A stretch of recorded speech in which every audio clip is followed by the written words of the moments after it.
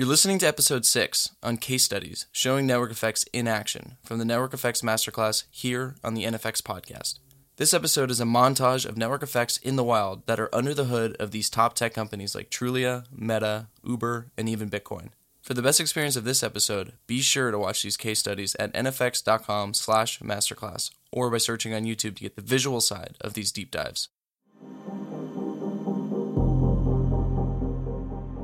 Okay, so now that you understand the core ideas and the concepts and the language around the different defensibilities, as well as the 16 network effects, now my partners and I are going to walk you through a bunch of case studies so you can see how these things play out in action in the real world. And I want you to pay close attention to how these defensibilities reinforce each other and how the network effects reinforce each other as you move through the seasons of building your company from tiny seed to giant, impactful company in the future. You're now listening to the network effects of Trulia. So it was the summer of 2004. I was a grad student at Stanford, and I'd just gone through a kind of painful home search. It was also the summer that Google went public. So the buzz in Silicon Valley was around Google. I got a ticket to a real estate conference, so I sat at the back of this real estate conference. I remember driving from San Francisco back to Palo Alto. There was this kind of eureka moment. What if we applied the sort of Google search model to real estate? That was it. I was committed to it. So the core problem in a two-sided marketplace is solving the so-called chicken and egg problem. How do you get supply, which drives demand, which drives supply? How do you kickstart this? The first way we solved that problem was to index websites. So we'd go to brokers and say, hey, can we index your website and put your listings on Trulia for free to demonstrate the value proposition? The other key network effect that we added was a data network effect. And we used the scale and data that came from our users to improve the user experience. Everything from a recommendation system. So just like Amazon, you like this home, you'll like these other homes. So the protocol network effect was key for us in the early days. Standardizing real-time XML updates, bringing real-time data from the fragmented MLSs and broker websites published on Trulia. We realized early on we would not take money on every house sold, but we got massive fragmentation, which makes it incredibly hard to monetize. We focus on working with the biggest corporate clients in the industry. In Q3 of 2008, everything changed. This could be the most serious recession in decades. And that means life, as most Americans know it, is about to change, in some cases dramatically.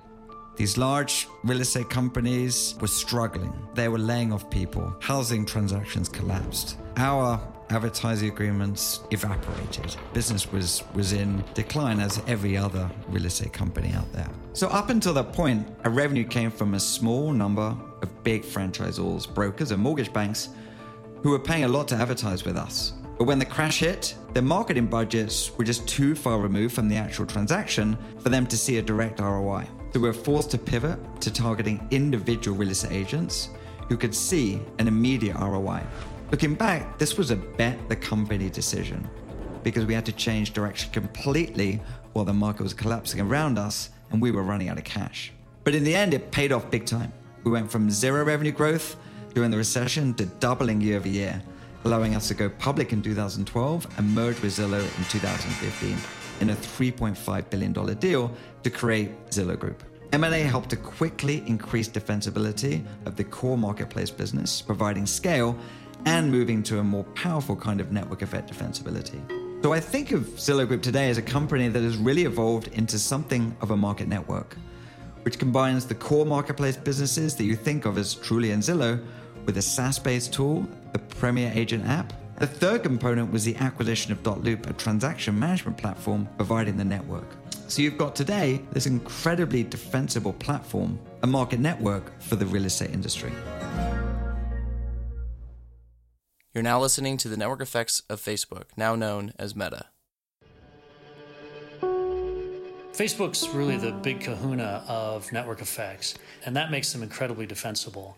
I think there's some temporary talk about the policies of Facebook, but I think what's important in order to see clearly is to really look at the mechanics underlying what makes Facebook Facebook. So in 2004, Mark Zuckerberg wakes up with a personal direct network effect with real identities. Harvard didn't have a Facebook, so that's the gap that we were trying to fill. This is a very powerful form of network effects. But he immediately realized that he needed to add other defensibilities. He then, as he expanded into other colleges, created a real bandwagon effect. Each new college wanted Facebook to come to it, and no one wanted to be left out. And, this is pretty cool.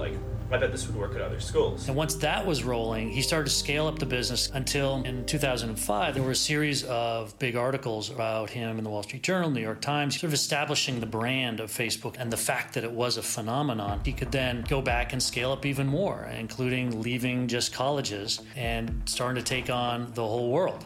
They saw the opportunity to create an embedding strategy, create software to allow Facebook users to log in to other websites using their Facebook login. So hundreds of thousands of websites have now adopted this Facebook login, and Facebook is now embedded in the whole ecosystem of the entire web. It allows them to have an embedding strategy, which is very defensible. Once they'd established several defensibilities, including the personal direct network effect, they were free to explore other network effects. I think Mark in 2007 actually said something like, I think that network effects shouldn't be underestimated with what we do.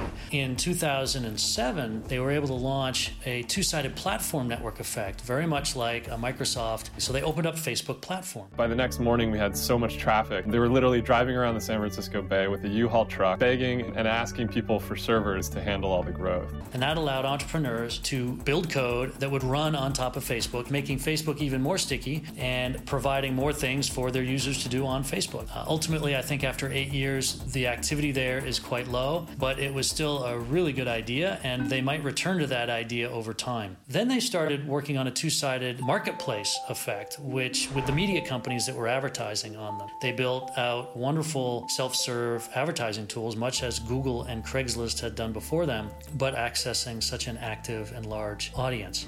Your customers are on Facebook every day. The world has gone social. Be part of the conversation. 23 or 24% of all the ad revenue spent online comes through Facebook. But with all the traffic that they had, they started developing a data network effect, impacting Facebook in three ways. One, they've got so much content that they can choose better content to show to me. The second thing is that the number of human engagements they have with the content, the likes, the shares, the comments, these things actually add value because of that data that I'm getting. And the third thing they have on the data side is the real-time data of all the activity on the site allows them to adjust and update the value of my feed in real time, much like Waze will do. So in 2011, they launched Facebook Messenger, which actually has utility, and it's often about getting things done. And then in 2014, they saw WhatsApp.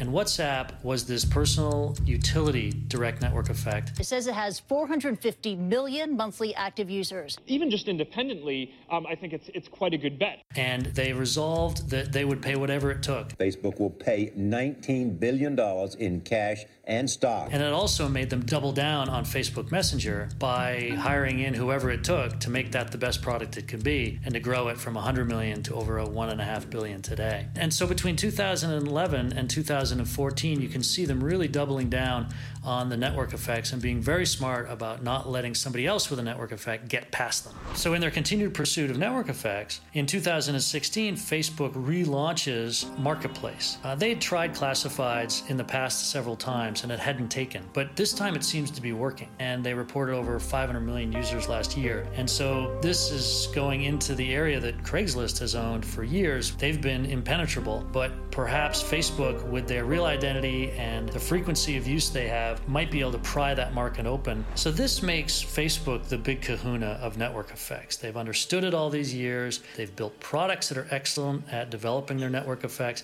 This company is not going anywhere. Are there threats to the company? Sure, of course, there always are. The major one that we see right now is literally just government action. So if there is a threat to Facebook, we see it coming possibly from three directions. Now, the first would be if Facebook becomes a public health concern in the same way that tobacco is because of addiction and depression and anxiety. There's also a privacy issue, obviously, with Facebook. You know, with the GDPR in Europe, you could see that taking effect in Europe and then bleeding over into the US. And then the third direction could come from the antitrust direction. With Facebook being so dominant, you could see the Department of Justice stepping in, potentially asking Facebook to divest itself of Instagram and WhatsApp. But beyond that, it's hard to see because it's hard to break up these interconnected software products. If there is another threat, there's negative network effects. There's so many people there that it pollutes the experience or keeps it from being cool, like when older relatives join Facebook and start commenting on your photos. We've already seen that a lot of teens don't use Facebook, but I think with good product design, it's a solvable problem. As a media company, Facebook is very unique because they have a many-to-many direct network effect. All the media companies that came before, like television, radio, magazines, these were one-to-many network effects, two-sided marketplace, if you will, not nearly as strong. If you see clearly what the mechanics of what Facebook has done and you see past the noise, you can see that Facebook is as strong as ever and getting stronger.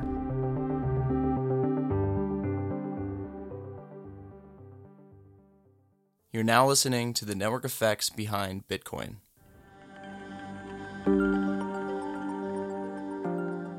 When we had metal technology, we made money out of metal. After metal, we had paper technology, and so we made money out of paper. Humans tend to do this. And now, of course, we have software. We're not just keeping track of money with software, we're making money out of software. Bitcoin was the first to do it in a decentralized way. This is the reinvention of money yet again, regardless of what it's made with. Money is simply the distillation of a shared confidence in the future. It's what we call a belief network effect.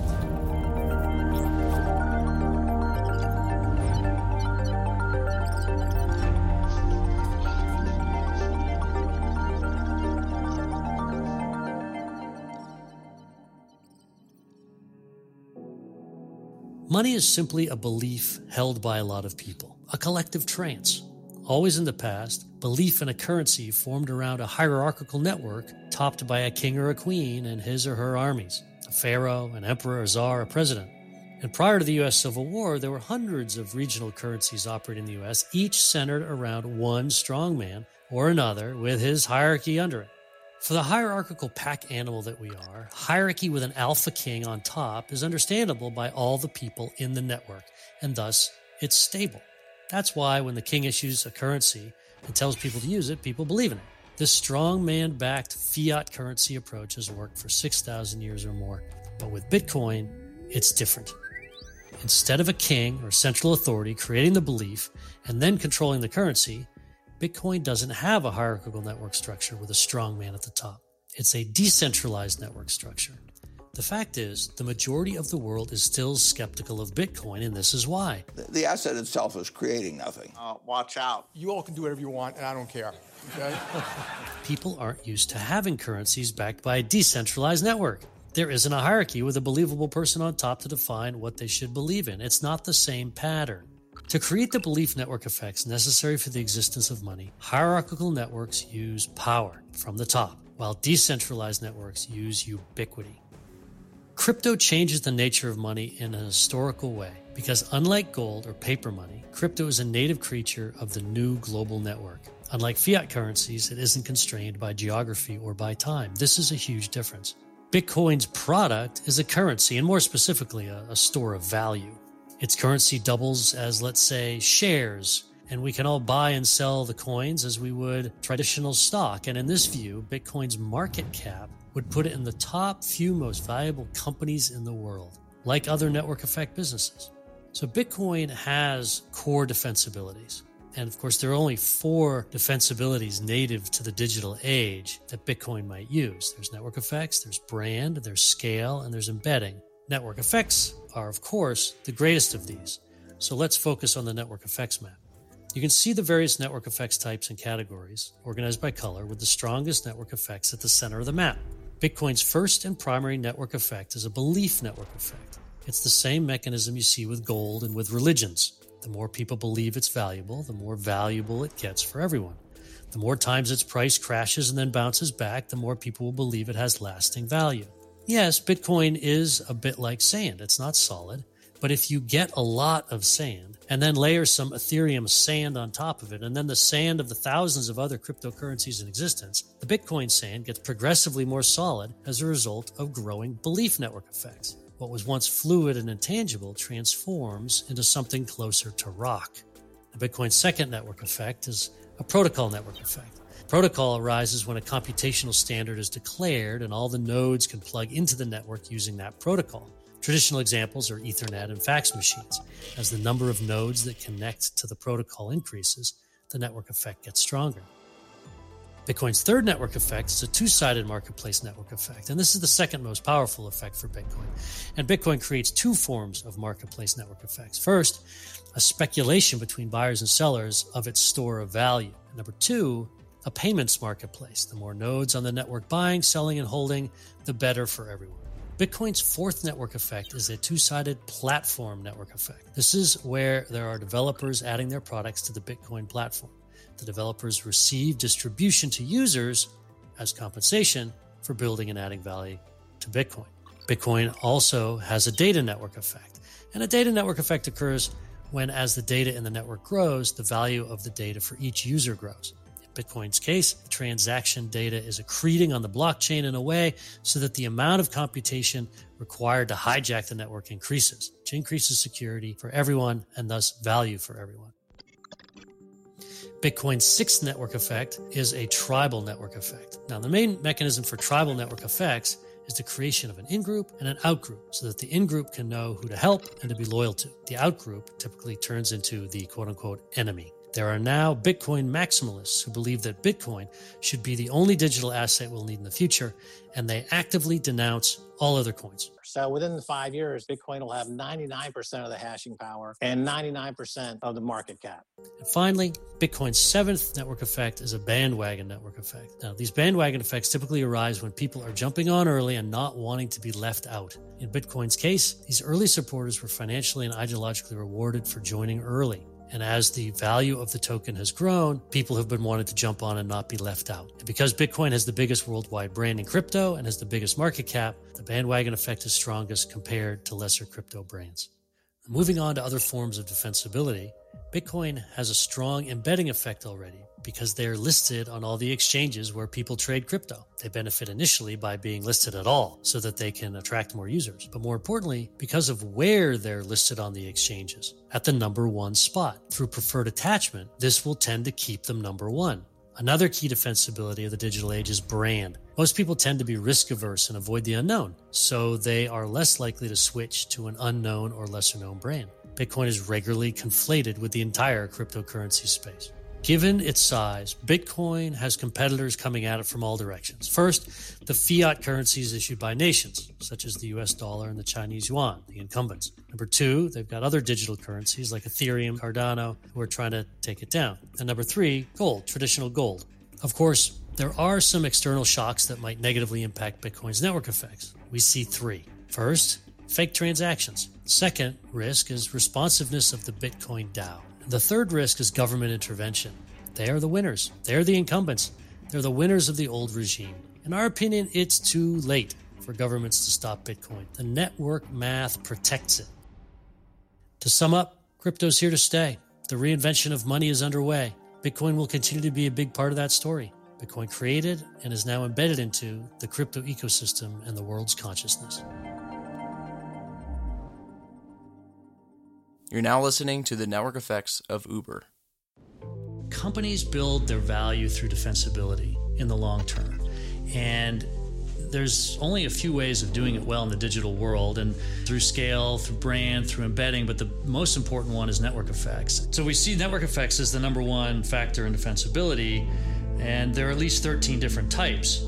The strongest ones are in the center of the map, and they generally get less strong as you go out from the center. One of the examples where it really matters is a company like Uber. So when Uber first got going, they thought that they had a real two-sided marketplace network effect. But what it turns out, if you look closer, is that they actually have an asymptotic two-sided marketplace network effect, which is not nearly as strong. To be clear, there are actually three different types of two-sided marketplace network effects. One is like Craigslist or eBay, where the more people you have on both the sellers and the buyer sides, the more defensible the business becomes. Then there are marketplaces like OpenTable, where they had to collect a supply of restaurants for 7 years before they had enough to open up the marketplace. And then the third type is the weakest type, which is an asymptotic one. So after a certain point, more drivers don't significantly benefit the passenger side. And perhaps your wait times drop from 4 minutes to 3 or to 2. The demand side value doesn't keep increasing as you move towards zero. Some other company like Lyft can come in and they can provide a few hundred cars and can pick someone up in 4 minutes. They can also compete.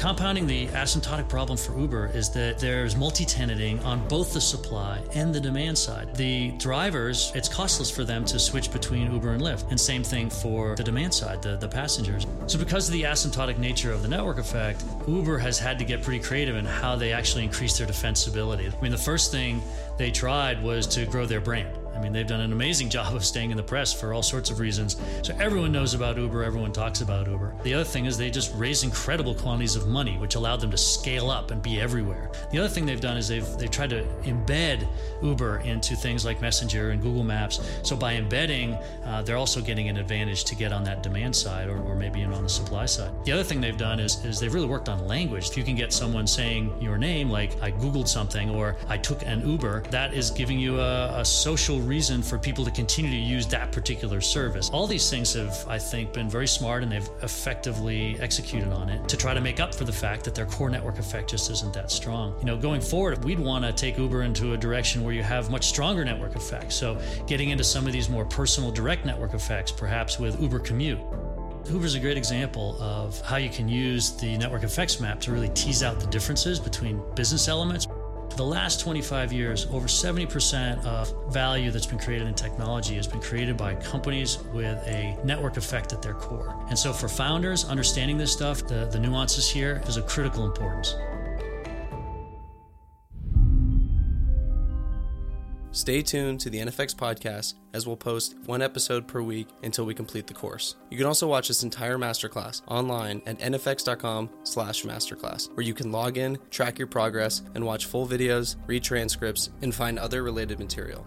Thanks for listening to the NFX podcast.